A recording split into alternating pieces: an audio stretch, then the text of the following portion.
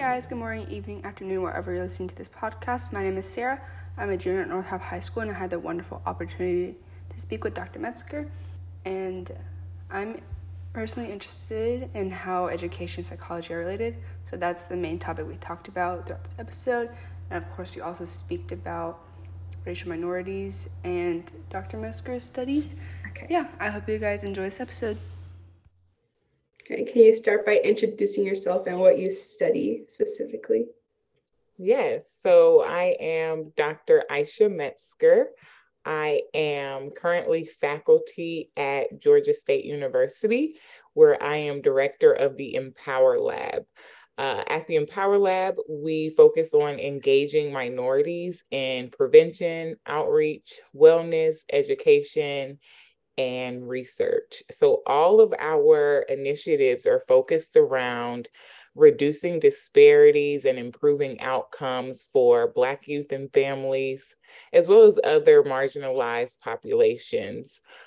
When I say improving outcomes, I'm most interested in mental health outcomes like depression, anxiety, and PTSD, typically as related to experiences with interpersonal trauma, so things like child abuse and neglect and sexual assault, as well as racial trauma and that's impact on Black youth and families. So racial trauma are things like experiencing microaggressions, experiencing discrimination, witnessing police brutality, and how those impact our mental health and behavioral health outcomes. Okay. How did you get into this specific study, or what motivated you to study this? Um, I think that my research is definitely me search, if you've ever heard that term before, and that I was just interested in understanding the world around me. Um, so in terms of kind of interpersonal stressors, I'll say that I'm a family of immigrants and of refugees from Sierra Leone.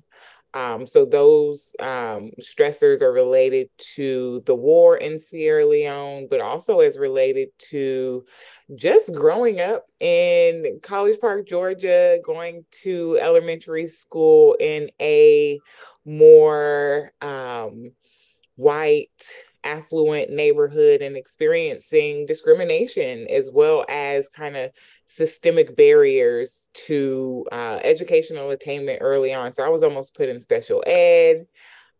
Just based on cultural differences and not necessarily not code switching appropriately, but certainly not choosing the appropriate language and the appropriate words in the classroom setting. And it was really just advocacy for my family.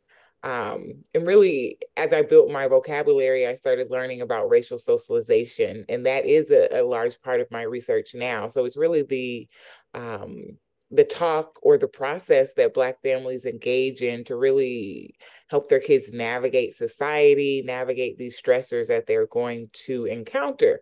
And certainly, as I was reading my books, even in high school, I started realizing, wait, I was going through this process with my family too, and wanting to, learn about the actual benefit of racial pride messages and the actual benefit of those conversations that we have about barriers. Like, what do you do if you get pulled over by the police, or if you get stopped by the police, if you get followed around a store, right? Or if a classmate, says that you're well spoken for a Black person, how do you respond to that?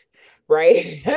And just learning about, the benefit of having those comebacks readily available and how that reduces anxiety and rumination and right some of those internal conflicts that we can have as a result of those experiences with discrimination. So really it was just my personal experiences, those early conversations, learning that, wait, these comebacks, there's something in the literature as well, and there's an evidence base around them, which is really interesting for me and really impactful, I think, as I've started to spread that education across the population. We started to see the benefit of just normalizing those experiences. Yeah. So if they see like let's see, like pride or like parades and they're like, oh my gosh, we're actually supported by more than just Black people, but it's really hard for them to change their mindset when their everyday life is surrounded by people like putting them on a lower ground. Wow, yeah, that's so important, right? To be able to have experiences and messages and reminders that will combat, right, what social media is saying, what the news is saying, what you're seeing when you're walking down the street, to be able to remember, okay, you know what? I went to a parade last week and there were more people who look like and support me, and I'm not alone. And that does reduce from, experiencing hopelessness and helplessness. And those are associated, of course, right, with depression. So definitely, it's really important to have those reminders and to have that kind of reinforcement around us to combat those outside messages. Yeah. Okay, so I'm going to ask you questions on education psychology now. So it's a really broad and general question, but how do you think education is related to psychology? Yeah, so a large portion of the work that I do in terms of disseminating, or let me say spreading awareness to the general population, is around the benefit of education in just normalizing our experiences and validating our reactions. So that is to say, if I'm encountering a microaggression and I think, one, I'm the only one to ever encounter this, or if I think there's something wrong with me for my body's natural responses, then that's more likely to lead to, again, these harmful outcomes in terms of the ways that we think about ourselves, the ways that we engage in classroom settings. For example, if I raise my hand 10 times and I don't get called on, I might become hopeless. I might stop trying in the classroom setting. But if I have a caregiver, or if I have friends who say, you know what, it's not you, it's that the only Black kid in the classroom often gets overlooked. So now I'm not internalizing that as, there's something wrong with me, I'm less intelligent. It becomes less me and more of a systemic or structural problem that I can combat. And what I found about education, so we call it psychoeducation, is that it provides that vocabulary for us. It normalizes our experiences, and it shows us alternative, more proactive, more positive ways of responding. So that's to say, if you encounter any stressor, you might fight, flight, freeze, or fawn. Have you heard of those kind of stress responses before? Mm-hmm. Yeah. So we provide education to people that says, if you encounter a microaggression in the classroom, those are your same natural responses. You might fight, you might become non-compliant. I keep raising my hand, no one's calling on me, right? You might freeze and just say, you know what, I'm no longer engaging. You might fawn, which is to say, it's not that big of a deal to me, and to laugh it off, right? And the purpose of education is to say any of those reactions are perfectly normal. There's nothing wrong with you. It's the problem of a microaggression or racism in this case. And how can we now, depending on how your body responds, think of a natural but proactive, a positive way of, if you're a fighter, how else can you fight? Maybe you fight by staying after class and talking to your teacher. Maybe you fight by writing a letter, right? So validating someone's, I think, normal responses through education is what allows them to say, there's nothing wrong with me, and there's something I can do about this. So that's kind of how we try to target education.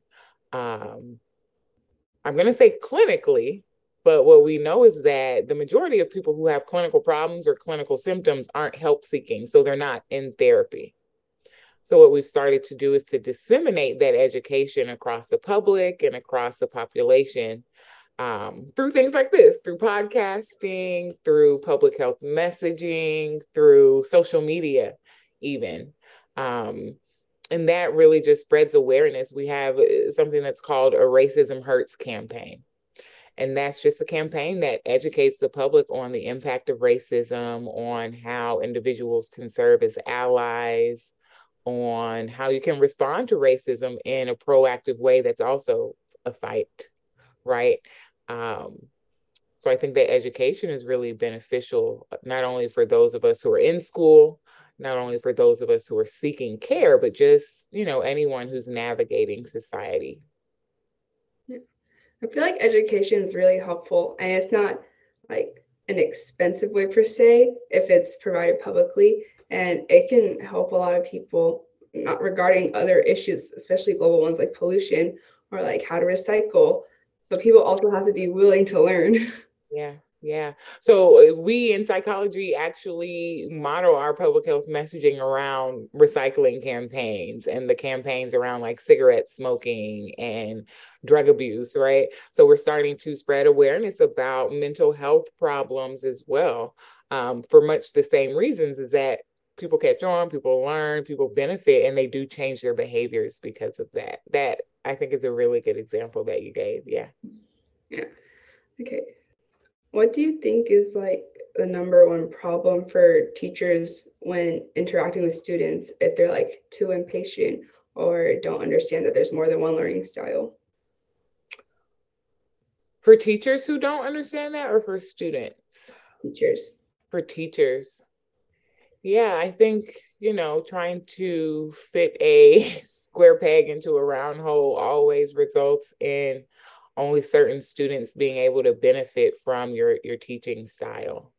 Some of my early studies were on standardized testing and the lack of kind of cultural sensitivity to the fluency, kind of how I just described, almost being placed in special ed because I was having problems code switching. But that also means I had two languages that I was speaking. And the same goes for African American vernacular, for example. Kids are code switching, but they also have two separate languages that they're able to speak from. And I think that as we're only speaking to or teaching from one specific learning style, one specific culture, one specific value base, I think that it's really a detriment to those individuals who can be, creative, who can benefit from celebrating multiple cultures, who can also benefit from different learning styles. I think that celebrating diversity is not just to understand our different cultural backgrounds, but also, right, some people are visual learners, some people learn from hearing, some people learn from actually doing and having lived experiences. And certainly as teachers, we are going beyond the textbook to say, okay, we're going to do immersion activities, or we're going to do real world experiences and have you come back and talk about what you've learned in the classroom setting. And I think that, yeah, you're absolutely right. It's a detriment to only focus on one particular learning style, and it certainly limits the students. And we can see that when we do that, it benefits only some students, and there are disproportionate, I'd say, consequences, but certainly a detriment to those more diverse students. Yeah. So if you didn't major in psychology but you were still a teacher, how do you think psychology affected the way you teach and understand others? It's really interesting. Whenever I talk to friends and family members who aren't psychologists, they can always relate to the constructs that we talk about. So I think that even if I wasn't a psychologist, so for example, before I went into psychology, I was in child development. So I used to work at nurseries, daycare centers, but all of the constructs in terms of how we learn, in terms of how we're conditioned, in terms of kind of the benefit of social environments on our development. All of that, I think I would have gained from any other similar field. So those are fields like, I just talked about, like developmental sciences, medicine. I considered being a pediatrician at one point, right? So that is to say that, yeah, I definitely think that no matter what I ended up doing, I would have borrowed from psychology in some way and seen the benefit of these constructs that we know hold true in our day-to-day lives. So if like undergrad students were required to take like a general psychology class, do you think that would benefit people in the long run? Oh yeah. Oh yeah. And at most R1 universities, they are. Um, I think you get a choice between the humanities. So maybe it's like psychology or social sciences. But yeah, I think that it is a benefit for us to just understand kind of those basic principles to how we learn, how we socialize, how we navigate society, how we deal with stressors, how to communicate effectively, right? All of those go into psychology and kind of relationship building and resilience building. I think it's a fundamental knowledge base that you're talking about undergrad, so emerging adults, right? We need to know the connection between what we think and how we feel and what we do in order to, make better decisions ourselves and to be better friends, better citizens, better humans. Definitely, I think a intro course should be required. So going back to what you specifically study, so like for nature versus nurture, you can only do so much when your child is like with out of their 24 hours, like half their day they're at school.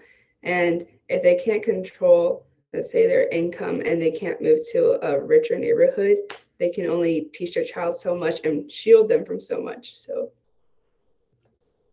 yeah. Yeah, absolutely. We in psychology talk about that all the time, both in school psychology and education, and in treatment. So if we do child and family therapy, we say it's even less than in school. So in school, at least they're there for, 6 or 7 hours a day and they are getting some outside socialization. In clinical work, they're here for an hour a week getting these strategies that we know work. So we do always tell caregivers, we do always tell kids even, right, that a large part of your socialization and how you are developing is going to come from your house and your relationships with your caregivers and your relationships with your siblings, but also where's your house situated? Are you around walking trails? Are you in a neighborhood that's heavily polluted? Do you have access to whole food stores and healthy grocery stores? These are, I think, structural and systemic factors that impact the ways that we are developing, but we know that those are more pervasive in that those are 24/7, right? Unlike school, that's a few hours, or clinical work that is 1 hour a week. We know that, right? If I have this 24/7 problem in the back of my head about groceries and having to go to work, it's a lot harder for me to focus on these clinical skills. So I think that education is really beneficial in just educating not only kids and their caregivers, but also their teachers, administrators around exactly that. So if we have a kid who's distracted in class, is it that they're unengaged and they don't care about their education, or is it that maybe they have financial concerns that they're dealing with at home? Or maybe it's that they're checked out because the last 10 times they raised their hand, they didn't get called on.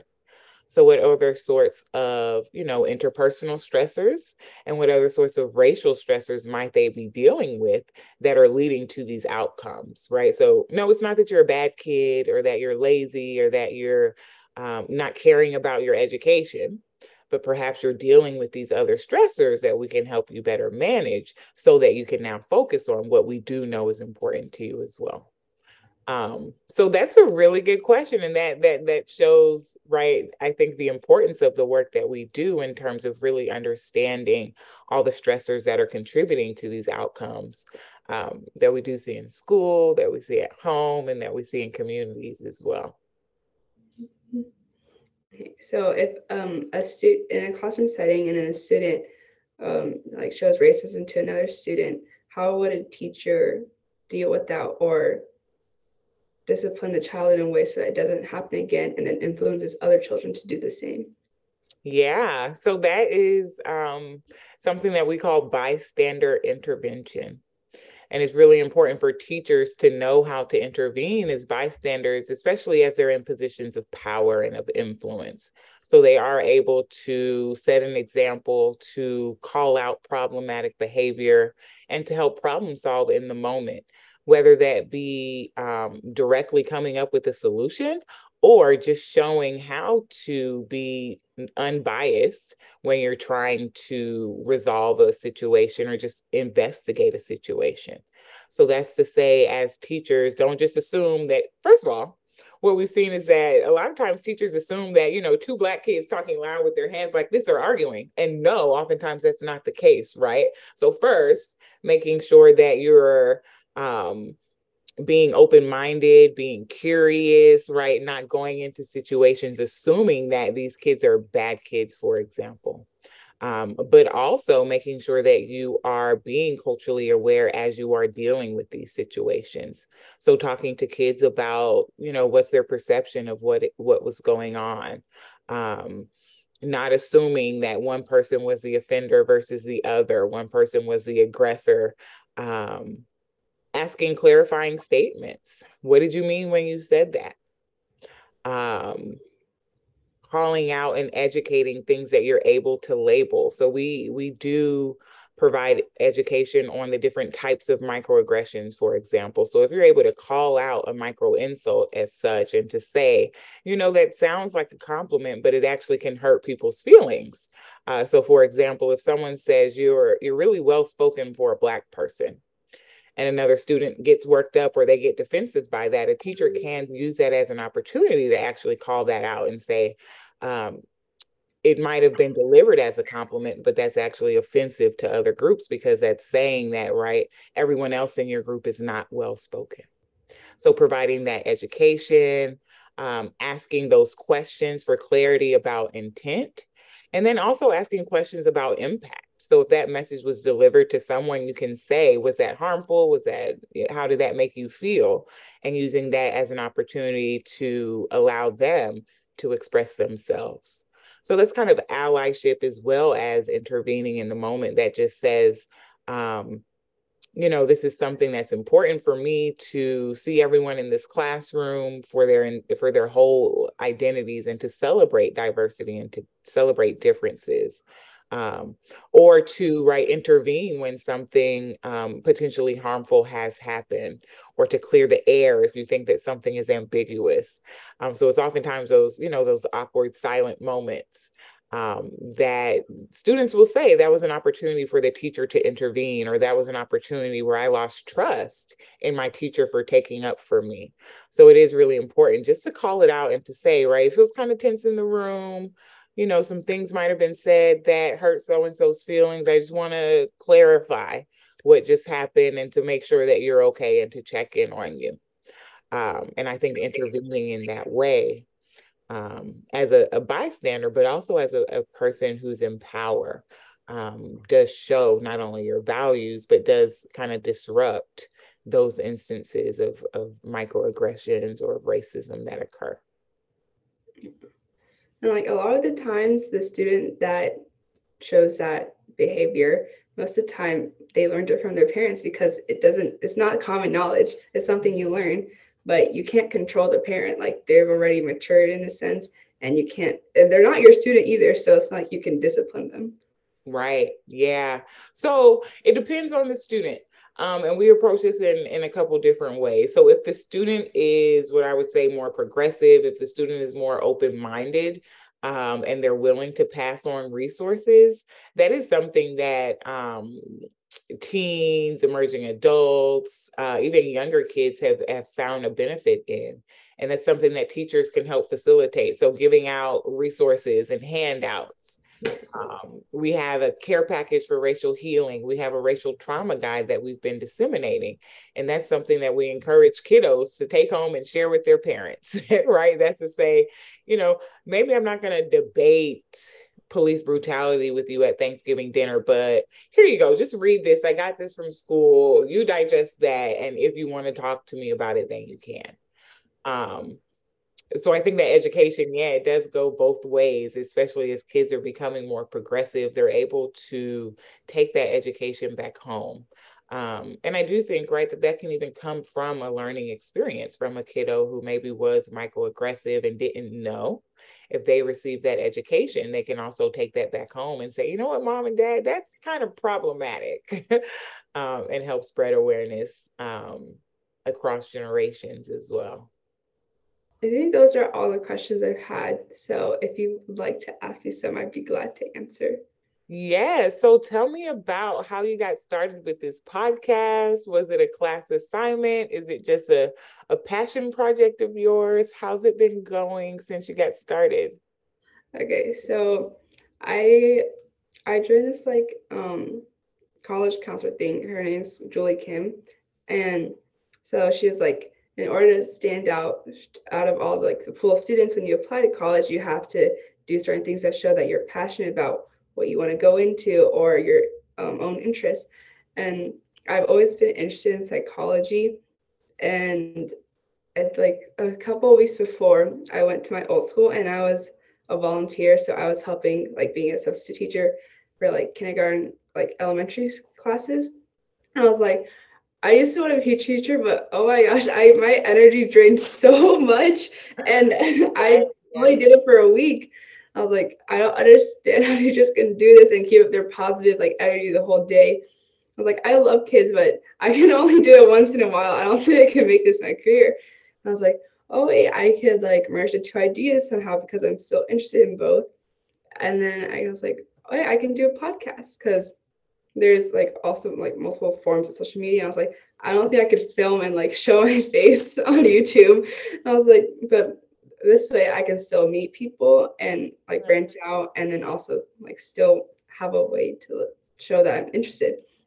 So I started this last year, like very end of December, and so yeah, I'm still doing it. So it's been going pretty well, and I most like professors are very positive and like, oh my gosh, I'm so proud of you for doing this, and like they've also obviously participated. I was like, they're really nice. So this is a really good experience, and I'm really glad I got to do this. Yeah, this is such a good experience, like you said, just to show what your interests are, but also it sounds like you're learning a lot from the people that you're talking to, and your listeners are able to learn from that too. So, yeah, that's great that you are receiving and giving back at the same time. Do you know what type of psychology you're interested in? So, school psych or clinical psych? So I've been like, I'm not sure because like what I'm interested in is why people act a certain way and then like how they respond. I was like, that's like mostly sociology, but like I also don't know every specific category and branch of psychology to be able to be like, oh, this is because I know I don't want to be like a psychiatrist and like just prescribe medicine, but yeah. So one of our most frequently used examples of the benefit of clinical psychology. And I'm only going to give you this example. I'm looking at the time. It says that you have 6 minutes and 53 seconds left on this. So I'm going to give you this example. And if it resonates with you, then I will say, look into clinical psychology. And this example is to demonstrate the connection between what you just said, why we do what we do and why we respond the way we respond. Clinical psychology is focused on helping us choose positive behaviors, healthy thoughts, positive feelings as well. But let me give you the example. So you are in 11th grade or 12th now? 11th. 11th grade. Okay. It's no longer the pandemic. You walk into the cafeteria. This is the cafeteria that's packed full of kids. Imagine you are an anxious teenager.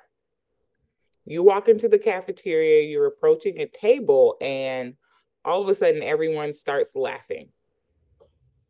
What's your first thought? As an anxious high schooler, you're probably like, did I do something? Did I embarrass myself? You're like probably like frantically looking around like, oh my gosh, this is my like first day. Like, how did I mess up already? There we go. Perfect. Did I do something wrong? How did I mess up already? Great. Those are your thoughts. So if you think, did I do something wrong? How did I mess up already? What are your feelings that are associated with messing up and doing something wrong? Fear and like, because that's probably a learned behavior. You're like, Right. you drop something and then your parents yell at you. You're like, oh my gosh, I have to fix this immediately before they find out. Or like, So if you think I did something wrong, your feeling is, you said fear. That's a feeling. Other people might say, I feel embarrassed. Other people might say, right? So those are negative feelings, feeling fear in response to doing something wrong. If you walk up to that table, you think you did something wrong, you feel fear, what does that make you do? it makes you even more cautious of your behaviors. Yeah, what might you physically do? Would you walk up to that table? Would you run away? Would you go somewhere else? What would your behavior be? Oh, you would like run out the room and be like, I'm never going back in there again. Right. So that shows you the connection between one situation, what you think is I did something wrong, what you feel embarrassed or fear, and what you do, I avoid, I run away. So if we're doing clinical psychology to understand that connection, but also to choose more realistic, helpful, proactive, pro-social behaviors, what else could you think? Instead of it must be me, something's wrong with me. What else could you think about a table of teenagers who just erupt in laughter? They're probably laughing at something on their phone or they're talking about something they experienced over the weekend. Right. So now your thought is not internalized. It's not me. You're thinking, oh, maybe someone told a joke. Maybe something funny happened this weekend. So your thoughts are different. If you're thinking, oh, what just happened? What's happening with them? What sort of feeling is that? Instead of fear, that's Curiosity and externalizing it. curiosity. And if you're curious about something, instead of running away, now you're more likely to Go towards it. walk up to them and approach. So clinical psychology is what allows us to understand, okay, I could think a little differently. That would make me feel more positive, and now I'm going to have more proactive and pro-social behaviors. So we do that with literally any situation that is associated with a negative thought or an inaccurate thought, right? Or a negative feeling or a harmful feeling or any negative behavior. So if you get in trouble for anything in the world, we're going to say, okay, what happened? What was your first thought? What was your behavior? Or what was your feeling associated with that? And what did you do? Okay, what else could you have thought? What else would that have made you feel? How else could you have responded? So that is how we kind of give education around clinical psych, but it's also the benefit of clinical psych is that it allows us to be aware of our surroundings and how our body responds. And it allows us to change into, more proactive behaviors and more helpful feelings. So I say that to say, keep your interest in clinical psych, look into it at least. You're at a really good time and a really good position. School psych, education psych is a different kind of field within psychology, sociology, social work is different than sociology. So you have several options, counseling as well, if you want to, intervene and deliver treatment. So you have several options and you're having the right conversations right now to get that information so you can decide, okay, what am I going to major in college? And then, what are my next steps going to be? Oh gosh. Can we get on another Zoom because I have so many things to say. Yes, please. Well, now, and what I'll say is now you know how to get in touch with me. Yes. Stay persistent in the emails, and of course we might, we had to reschedule once or twice for this. We might have to, get on each other's calendar, but yes, we can definitely make another conversation happen. Great. Oh my gosh, thank you so much for taking time today to do this. You are so welcome. Please, please, please keep up the good work.